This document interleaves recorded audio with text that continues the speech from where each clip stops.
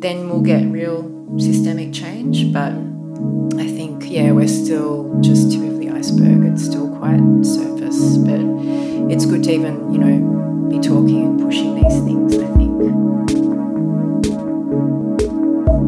Hello and welcome to the Art Guide Australia podcast with Tiani Mikas. This episode is the third in a short series centred on the ideas of inflation and conflation, linking with a touring exhibition also titled Conflated. In ways both metaphorical and material, the show looks at ideas of inflation and deflation through creative, environmental and political ways. And one of the artists in the show is Eugenia Lim. Eugenia has an incredible practice, spanning video, performance and installation. She's an Australian artist of Chinese-Singaporean descent, and her work partly explores this by subverting cultural stereotypes in ways both intelligent and very witty. In past works, she's taken on invented personas, inhabiting them across multiple videos, performances and sites. Eugenia is also one of the previous co-directors of the experimental art organisation AFIDS, and we talk about one of AFID's latest performance works, Easy Riders, which looks at the gig economy and capitalism, and we discuss how worker exploitation is an ongoing concern in Eugenia's work. In addition to her really thought-provoking practice, Eugenia has also co-directed the inaugural Channels Festival, and she was the founding editor of the journal Assemble Papers. In our conversation, she talks through her latest work with Kyneton Locals, an area in regional Victoria, and how her work speaks to collective acts and what this means in a divisive political time like the one we're living. And before we get started, a kind thank you to our sponsor for this series, Nets Victoria, who are nationally touring Conflated, assisted by the Australian Government's Vision of Australia program and the Victorian Government through Creative Victoria.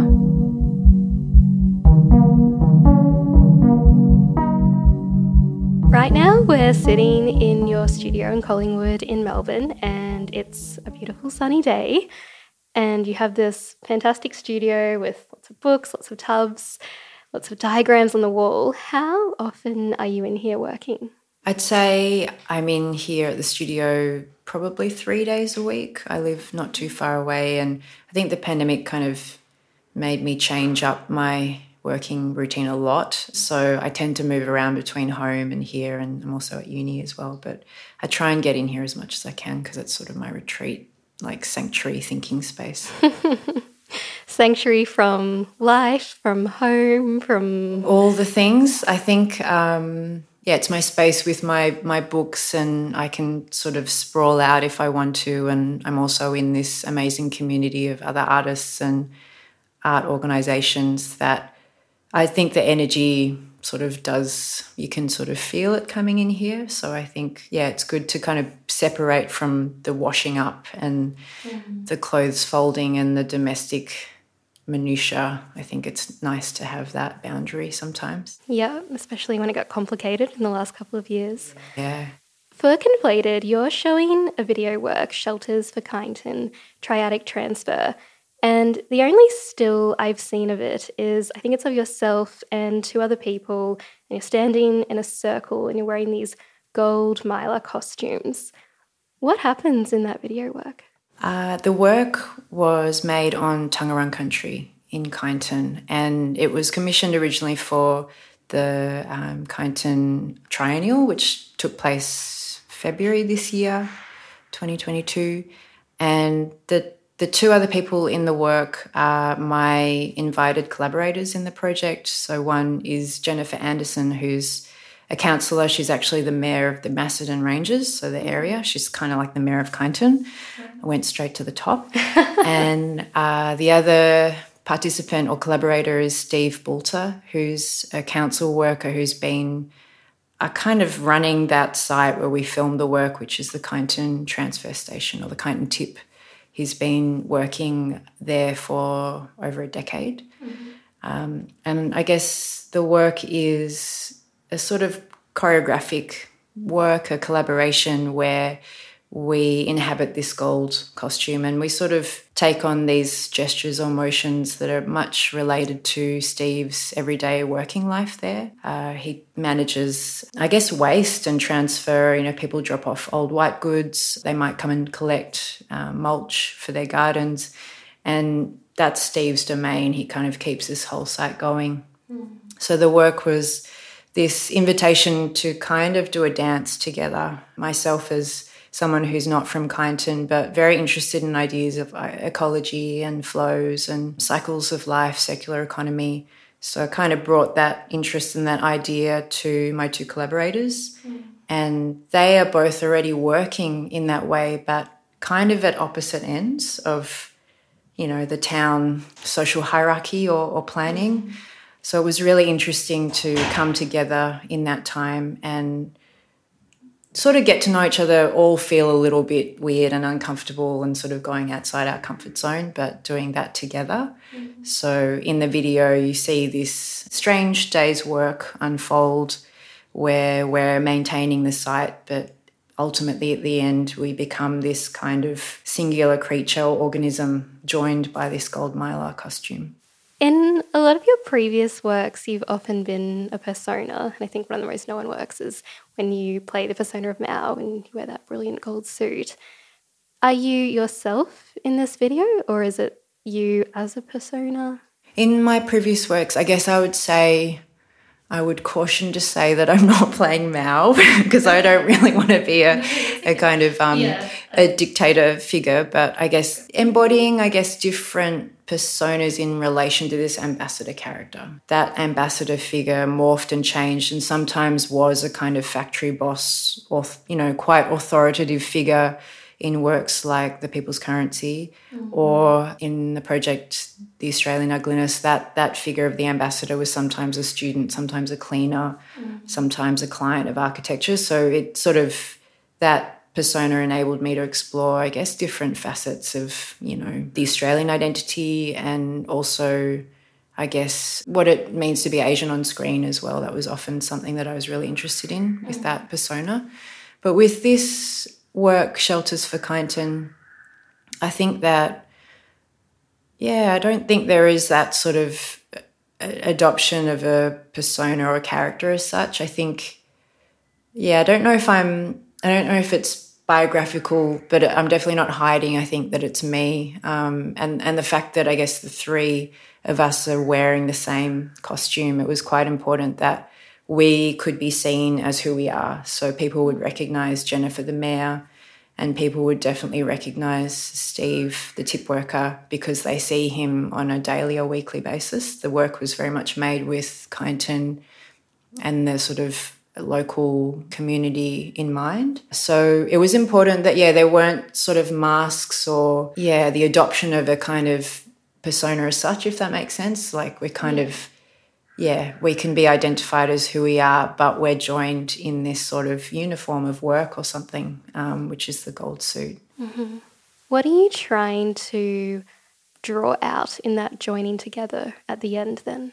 I think the work was such a product of the pandemic. It's really interesting. I didn't necessarily think that I would make a work in relation to the lockdown or the pandemic, but of course, you're such, the work that you make or how you're feeling on a kind of emotional, psychological level, of course it impacts, how you're seeing the world and the kind of way that you're making work. And I think ultimately that project was about this idea of connection and collaboration. And I'd already sort of envisaged this idea of collaboration with, with the mayor and with Steve before the pandemic. But as the lockdowns hit in Melbourne, it sort of became even more critical that the work was able to be about this coming together and sharing of space and some kind of intimacy, even if we couldn't touch. So the costume, which is this sort of, they're three individual kind of boiler suits, but they're able to be joined by a kind of modular arm strip, which is about, I think, 1.5 metres long. So it was very COVID safe. Everything was done, to the letter. But at the same time, it was incredibly hard to make the work because there was this ring of steel around around Melbourne. So the times when I wanted to go out and film out in Kyneton when they were able to move and there was more mobility there, I actually couldn't. So it's this interesting thing of sort of making a work that you think is able to kind of, still explore these ideas of connection and coming together, but we still had these really hard parameters of not being able to leave until, quite close to, when I needed to finish the work. But the festival itself kept getting pushed out. So in the end, it did work and we were able to kind of come together in this COVID-safe way. But, it really was about this idea of uniting, even for a short moment, 3 people who are from very disparate and distinct professions, life experiences, cultures, but for that moment kind of coming together in this moment of reciprocity and exchange. And I guess that simple act of becoming joined or entwining at the end through the costume was a kind of gesture towards that idea of, yes, we might be separate. And at that point, I think with lockdown stuff, we kind of were. But that idea that we can find these overlaps or these moments of, recognition of each other and coming together, even if it is fleeting, that felt important. So I guess that was sort of the trajectory of like how we move through the work and how we kind of become combined as this sort of creature at the end. And so much of your work centres on that moment of collectivity or finding that space for collective thought. And I was thinking about that and thinking, of course, we're in a political climate where things just feel like they get more and more divisive. How do you reconcile those two things? That's such a great question and something that I grapple with constantly because sometimes it feels like a completely uphill battle. And I guess the kind of wider political economy is going one way and becoming more conservative and more xenophobic and all the things, I guess, that my work is trying to combat. It can feel very hopeless sometimes, I think. But if anything, I suppose, we've been through an incredibly tough couple of years and it's had repercussions on everybody, the art world, of course, but I think it's brought to the fore people, I guess, on the margins of society or the mainstream. And I guess a lot of my work is concerned with the experience or the visibility of people who, aren't necessarily the status quo or don't necessarily have a platform or forum to voice their experiences in the way maybe that artists do. So in the past, I've been working with, food delivery riders and gig economy workers. And in this project, I was working with Steve, at the local tip.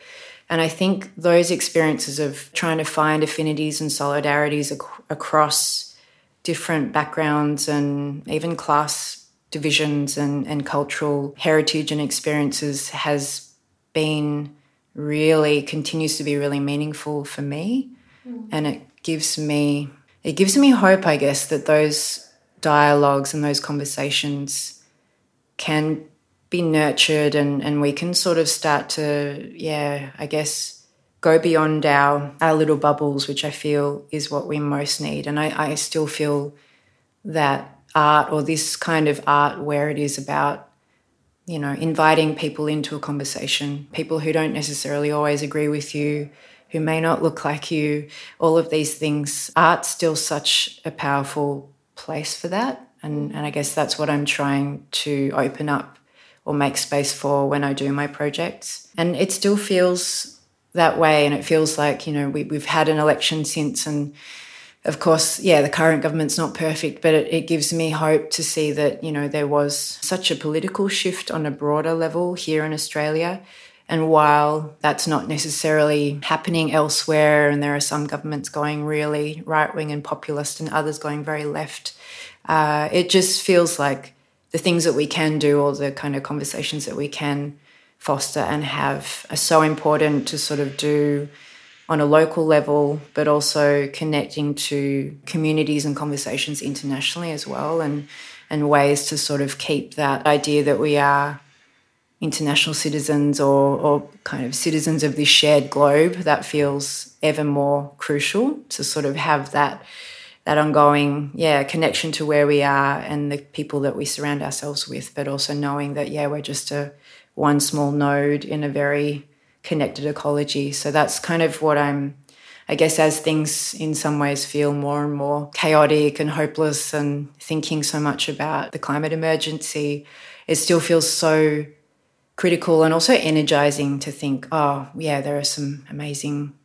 people and works and things happening, and how can the work that I do connect even in a small way with those. And I think something I really like about your work is that you actually do that connecting in practice by inviting people in who aren't artists. So like you do have Steve who works at the Tip, and in the AFID's work, Easy Rider, you invited people who actually work in the gig economy and had them involved in the artwork. Have you always done that in your practice, or was that something you came to fairly recently? Let me think back through the years. I think that I started doing performance works sort of solo, or the material, or the kind of, the material would be me and my body, I guess. That was kind of how I began.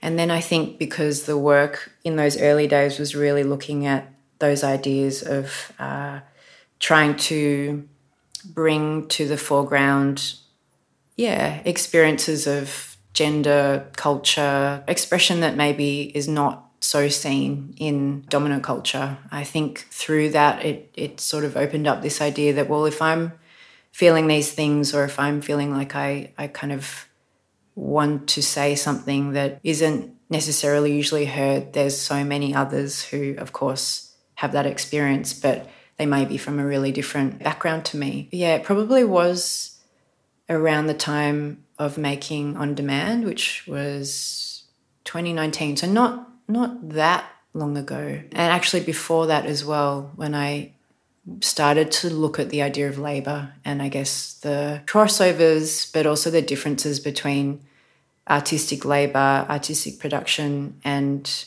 more precarious work or casualised labour, migrant labour as well. There are projects that I was sort of doing in 2017, exploring migrant labour in Dubai, for example, like the way that I guess big monuments or global capital hides a lot of exploitation and abuse, of migrant labourers, and this sort of almost shadow economy of how the globalised West, or the more sort of ritzy kind of expat architecture or economies is only possible because of the exploitation of others. Mm-hmm. And so when I started to kind of think about that, then that sort of led to thinking about gig work and also technology, and how Silicon Valley and large companies sell this idea of convenience and, this idea of frictionless exchange, but at the basis of it, it's still about,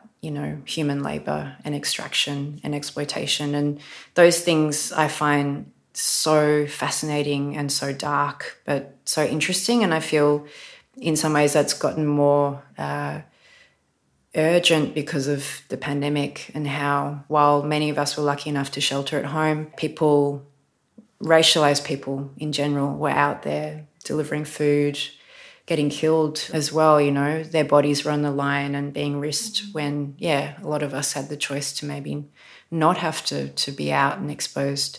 So I think, all of those things, thinking about the way that, society is structured and how life is enabled, it's sort of been more and more filtering into my work, because it feels like the means of artistic production can be a place that either just replicates the sort of inequity that's out there, or maybe, and it takes great work, because we know the arts is not a lucrative industry. It's not like brimming with money unless you're Jeff Koons or something. So it takes a lot to be able to create a space of greater equity and safety and care in the arts. Mm-hmm. But for me, I think the process and that the way that you build the working relationships and the working conditions in the projects it's as important as the work itself. Mm-hmm. I think it's become as central to imagining making a work about labour or about social justice. If it feels like the actual conditions of work don't live up to that, then there's no point trying to make a statement about it because, it sort of feels hollow otherwise. So, it's been interesting to kind of more and more come to this convergence of art and life and economics and life, and art doesn't, make the making of the work, easy or simple, but I think it makes it way more fulfilling for me. To go back a bit, so was performance your first medium, or was there a medium even before that? Yeah, I think I was trained, I'm a perpetual student, so I feel like I'll always be studying forever and I'll never be an expert in anything, which I kind of love. But I did a degree, which doesn't exist now, it was called Creative Arts, and it was a VCA, Melbourne Uni degree, and I majored in creative writing and film and photography. So I started, I guess, in analogue media, and I actually used to write poetry, and I thought I'd be like a spoken word poet and stuff. So it's kind of fascinating how things evolve. But yeah, writing and I guess image making was where it began. And then when I kept studying and I sort of went more into digital media, that's when I started performing on camera, and then it kind of then went into performing in public space.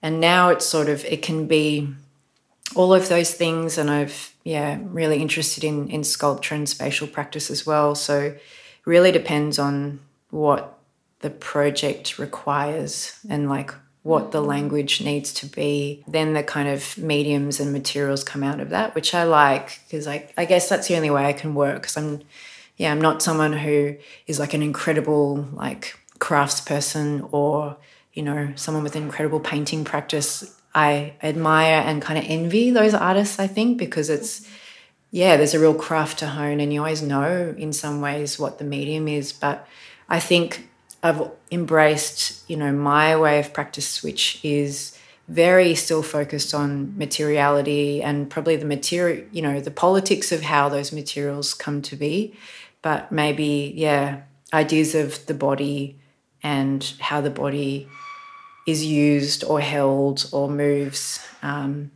Maybe that's the driving material, I think, for me. Was that something that you were interested in growing up? Like, was arts in the family or in the environment? Art was not really ever, like an option in my family.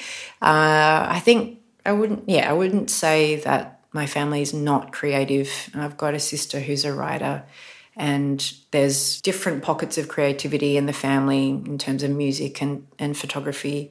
But I come from quite a traditional, pretty like conservative migrant family from Singapore, and the expectation was always to be very financially successful and very, make your family proud by being a doctor or a lawyer. That was really like only, that was what I should have done. But I'm lucky that I'm the youngest of three daughters. So I think by the time I kind of was thinking about career paths, my parents are pretty tired. They're like, sure, just, it's okay. You can do that. So there wasn't huge battles in the way that maybe there was with my older sister and my parents. So I'm kind of lucky in that way.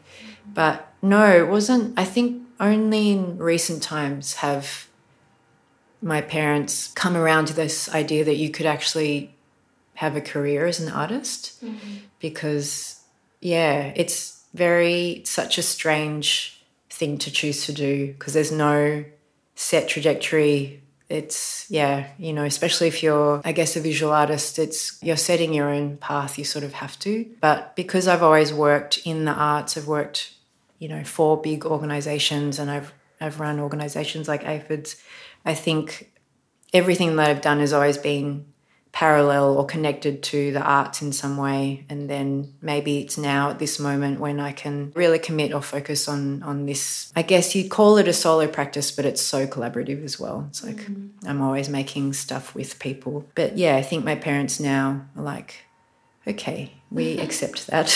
You're not going to become an accountant or whatever, like we kind of secretly hope, but you can make a life of it. And so, it works. Do they watch the artworks and do they have anything to say when they see them? They really connected with a project that I did in 2015 called Yellow Peril, and they were in that work, and I think they got a little thrill from being like a little bit famous.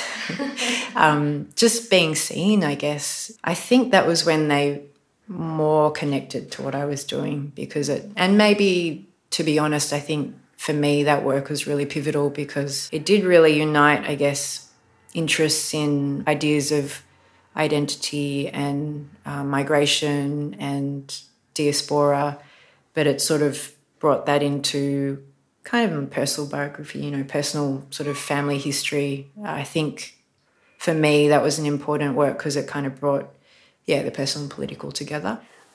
We did a previous interview together for Art Guide a bit over 2 years ago, and you said how your art was about exploring being someone who's neither Indigenous nor Anglo-Australian, and you said, I think my work as time has gone on is really trying to unpack this as someone raised in Australia on colonial myths.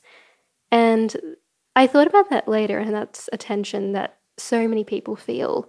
And I wonder how you navigate it both in art and life. Yeah, it's still a kind of central driving concern for me. I think probably that project that I mentioned before, Yellow Peril, that was maybe when I first had that sort of wake-up call, when I was exploring Chinese Australian histories and the violence that occurred on the goldfields for people of Asian heritage.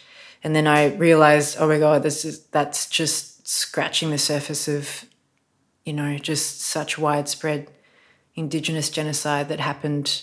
It was sort of like the first time, really, I think, that I critically realised that, because I was born in Australia and I was taught colonial myths like so many people of my generation.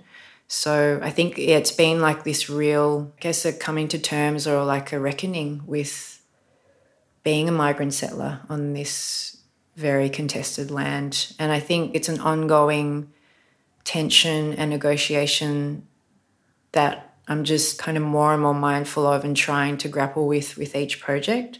So with the works that I'm looking to do now, they're also very site-based. So I think a lot of my work is, really interested in sort of ideas of the social and the relational and ideas of the marginal.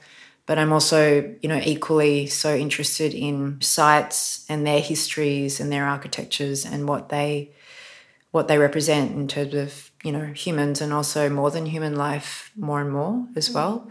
So it's starting now, each project, with connecting with the traditional owners and the custodians of that particular site. I guess, beginning a dialogue, like actually making enough time to have a deeper connection. So it's not just about, expecting an elder to come and speak and open a show, but it's something hopefully more meaningful and deeper, where you can talk about the site and its history and also language and the seasons and the animals that coexist with us in those sites, and sort of start to have this hopefully much less superficial and more tuned relationship.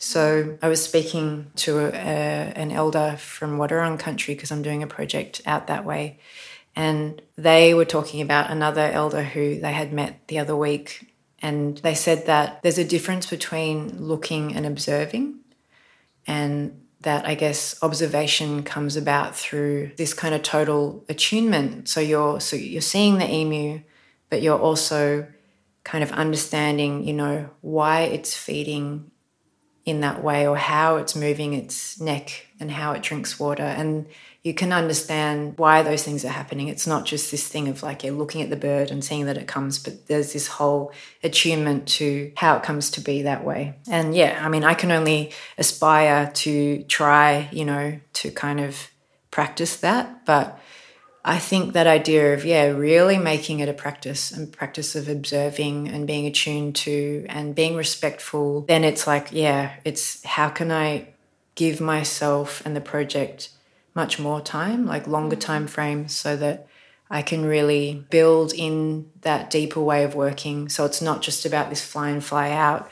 Let's film it in 2 days. That real kind of like high intensity production schedule that usually film and performing arts a lot, it requires. How can I still really work in this way that's about the sort of visually poetic, the cinematic, but in terms of that way of working in the process, how can it be slower and more relational and not necessarily on my terms, because I think often when we're working in the arts or, we're kind of working within capitalism, it's all about product and getting things to work for you and extracting the most value from the most little time. Yeah. And I really don't want that. And I think especially with the pandemic, really reassessing like how I want to work and what's important. I think it's like being really humble and kind of going, okay, well, if I want to engage more deeply, then it has to be this sort of meeting point where it's not expecting everyone to kind of bow to my timelines and my schedules and what I need. And it feels like what you're talking about is really just finding an ethical way to work and to relate to people that, like you say, isn't that fly in, fly out model. And that is something that I suppose institutions around the country are now starting to do. But then the criticism of that, of course, is that it can often happen in tokenistic ways. It's still a fly in, fly out model, but it doesn't appear explicitly so on the surface. Do you feel there's been a greater diversity in the last 5-10 years? Or I think in terms of the broader art sector and industry, it feels like we're still at a fairly surface level. Yes, let's get in artists of colour and artists who identifies with disability or First Nations, but it still feels like it's just at the kind of programming level. It's more, something that's obviously attractive and marketable and makes institutions look like they're being progressive and being sort of socially just or anti-racist. But I think actually until institutions and the broader kind of power brokers actually cede space, so the people who are in those positions of power, it's still very white and patriarchal. There might be a lot of talk of changing that and changing that at the kind of exhibition and programming level, but till it really is like a kind of deep dive and a look at, who holds those managerial, directorial positions, I don't think much will change. And it will still sort of smack a little of being disingenuous, because it still feels like, sometimes you are, as an artist of colour, for example, you might be welcomed in a certain way, but it sometimes, can still feel like quite a tokenistic exchange. It's under very discrete parameters, and then the institution might do something that completely counters, what they said they were doing in another way. So I feel there's still so much room for improvement. I think, thankfully, things are going in the right direction. I was just looking at the NAVA new code of conduct, and, there's some amazing detail there about racial equity and meaningful First Nations engagement. So I feel like when that's more enshrined in things like the code of conduct, and, more sort of written into organisations' policy with an actual action plan, not just policy, then we'll get real systemic change. But I think, we're still just tip of the iceberg. It's still quite surface, but it's good to even, be talking and pushing these things, I think.